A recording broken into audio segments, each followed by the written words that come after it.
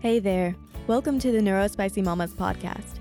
I'm your host, Kaylee Dawn Clava, neurodivergent mom of 3 and founder of Neurospicy Mamas. Each episode, I will share stories, science, and secrets in order to help you through the highs and lows of neurodivergent motherhood. Our goal is to empower Neurospicy Mamas like you in the journey of healing your inner child, tuning out your inner critic, and honoring your authentic self so you can be the conscious mom you want to be for your kids, teaching them how to be human without losing your sanity or sense of self. We are a community. We are a movement. I can't wait for you to join us.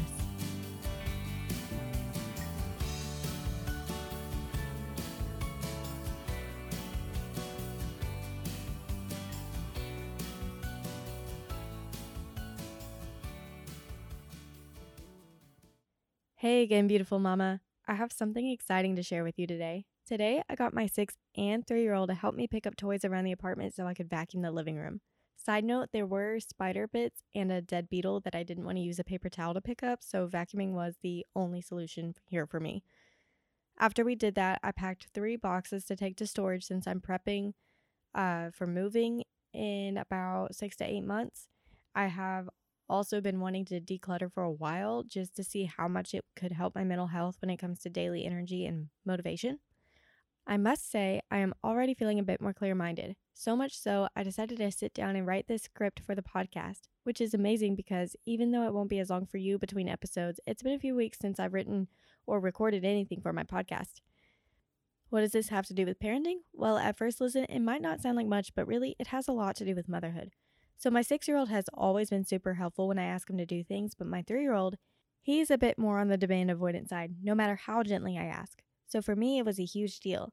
It meant that all of this effort I'm putting into raising my neurodivergent kiddos consciously is working. Aside from that, having a cleaner home means that not only I, but all of us will be way less visually stimulated every day. And this will help tremendously given that we all get overstimulated very easily. I mean, I could see the effects almost instantly with my boys. They were playing nicely with one another instead of begging for ball TV, which is what my oldest calls YouTube. And given 2 of the 3 boxes I packed were filled with toys, I'd say part of the nice evening they had was in part due to not being overwhelmed with too many toys to choose from. I've been wanting to declutter for so long, but every time I started to go through their things to determine what to keep and what to donate, I'd get stuck in a phase of analysis paralysis. I'd pick up a toy and start to put it in the donate pile until I questioned myself, thinking it was a longtime favorite of Cameron's and I don't want to make him sad. Or a baby toy that Sam outgrew, but Elena could totally use, even though she pretty much plays with whatever the boys play with at any given moment. That indecisiveness has inhibited me from finishing so many projects and items on my million to-do lists. And it's frustrating. I wish I could be that person who just throws stuff out when it's time, or that I even could recognize when it really is time for something to go.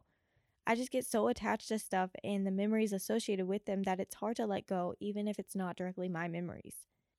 Having a storage unit has saved me this time from making any cold decisions on the spot.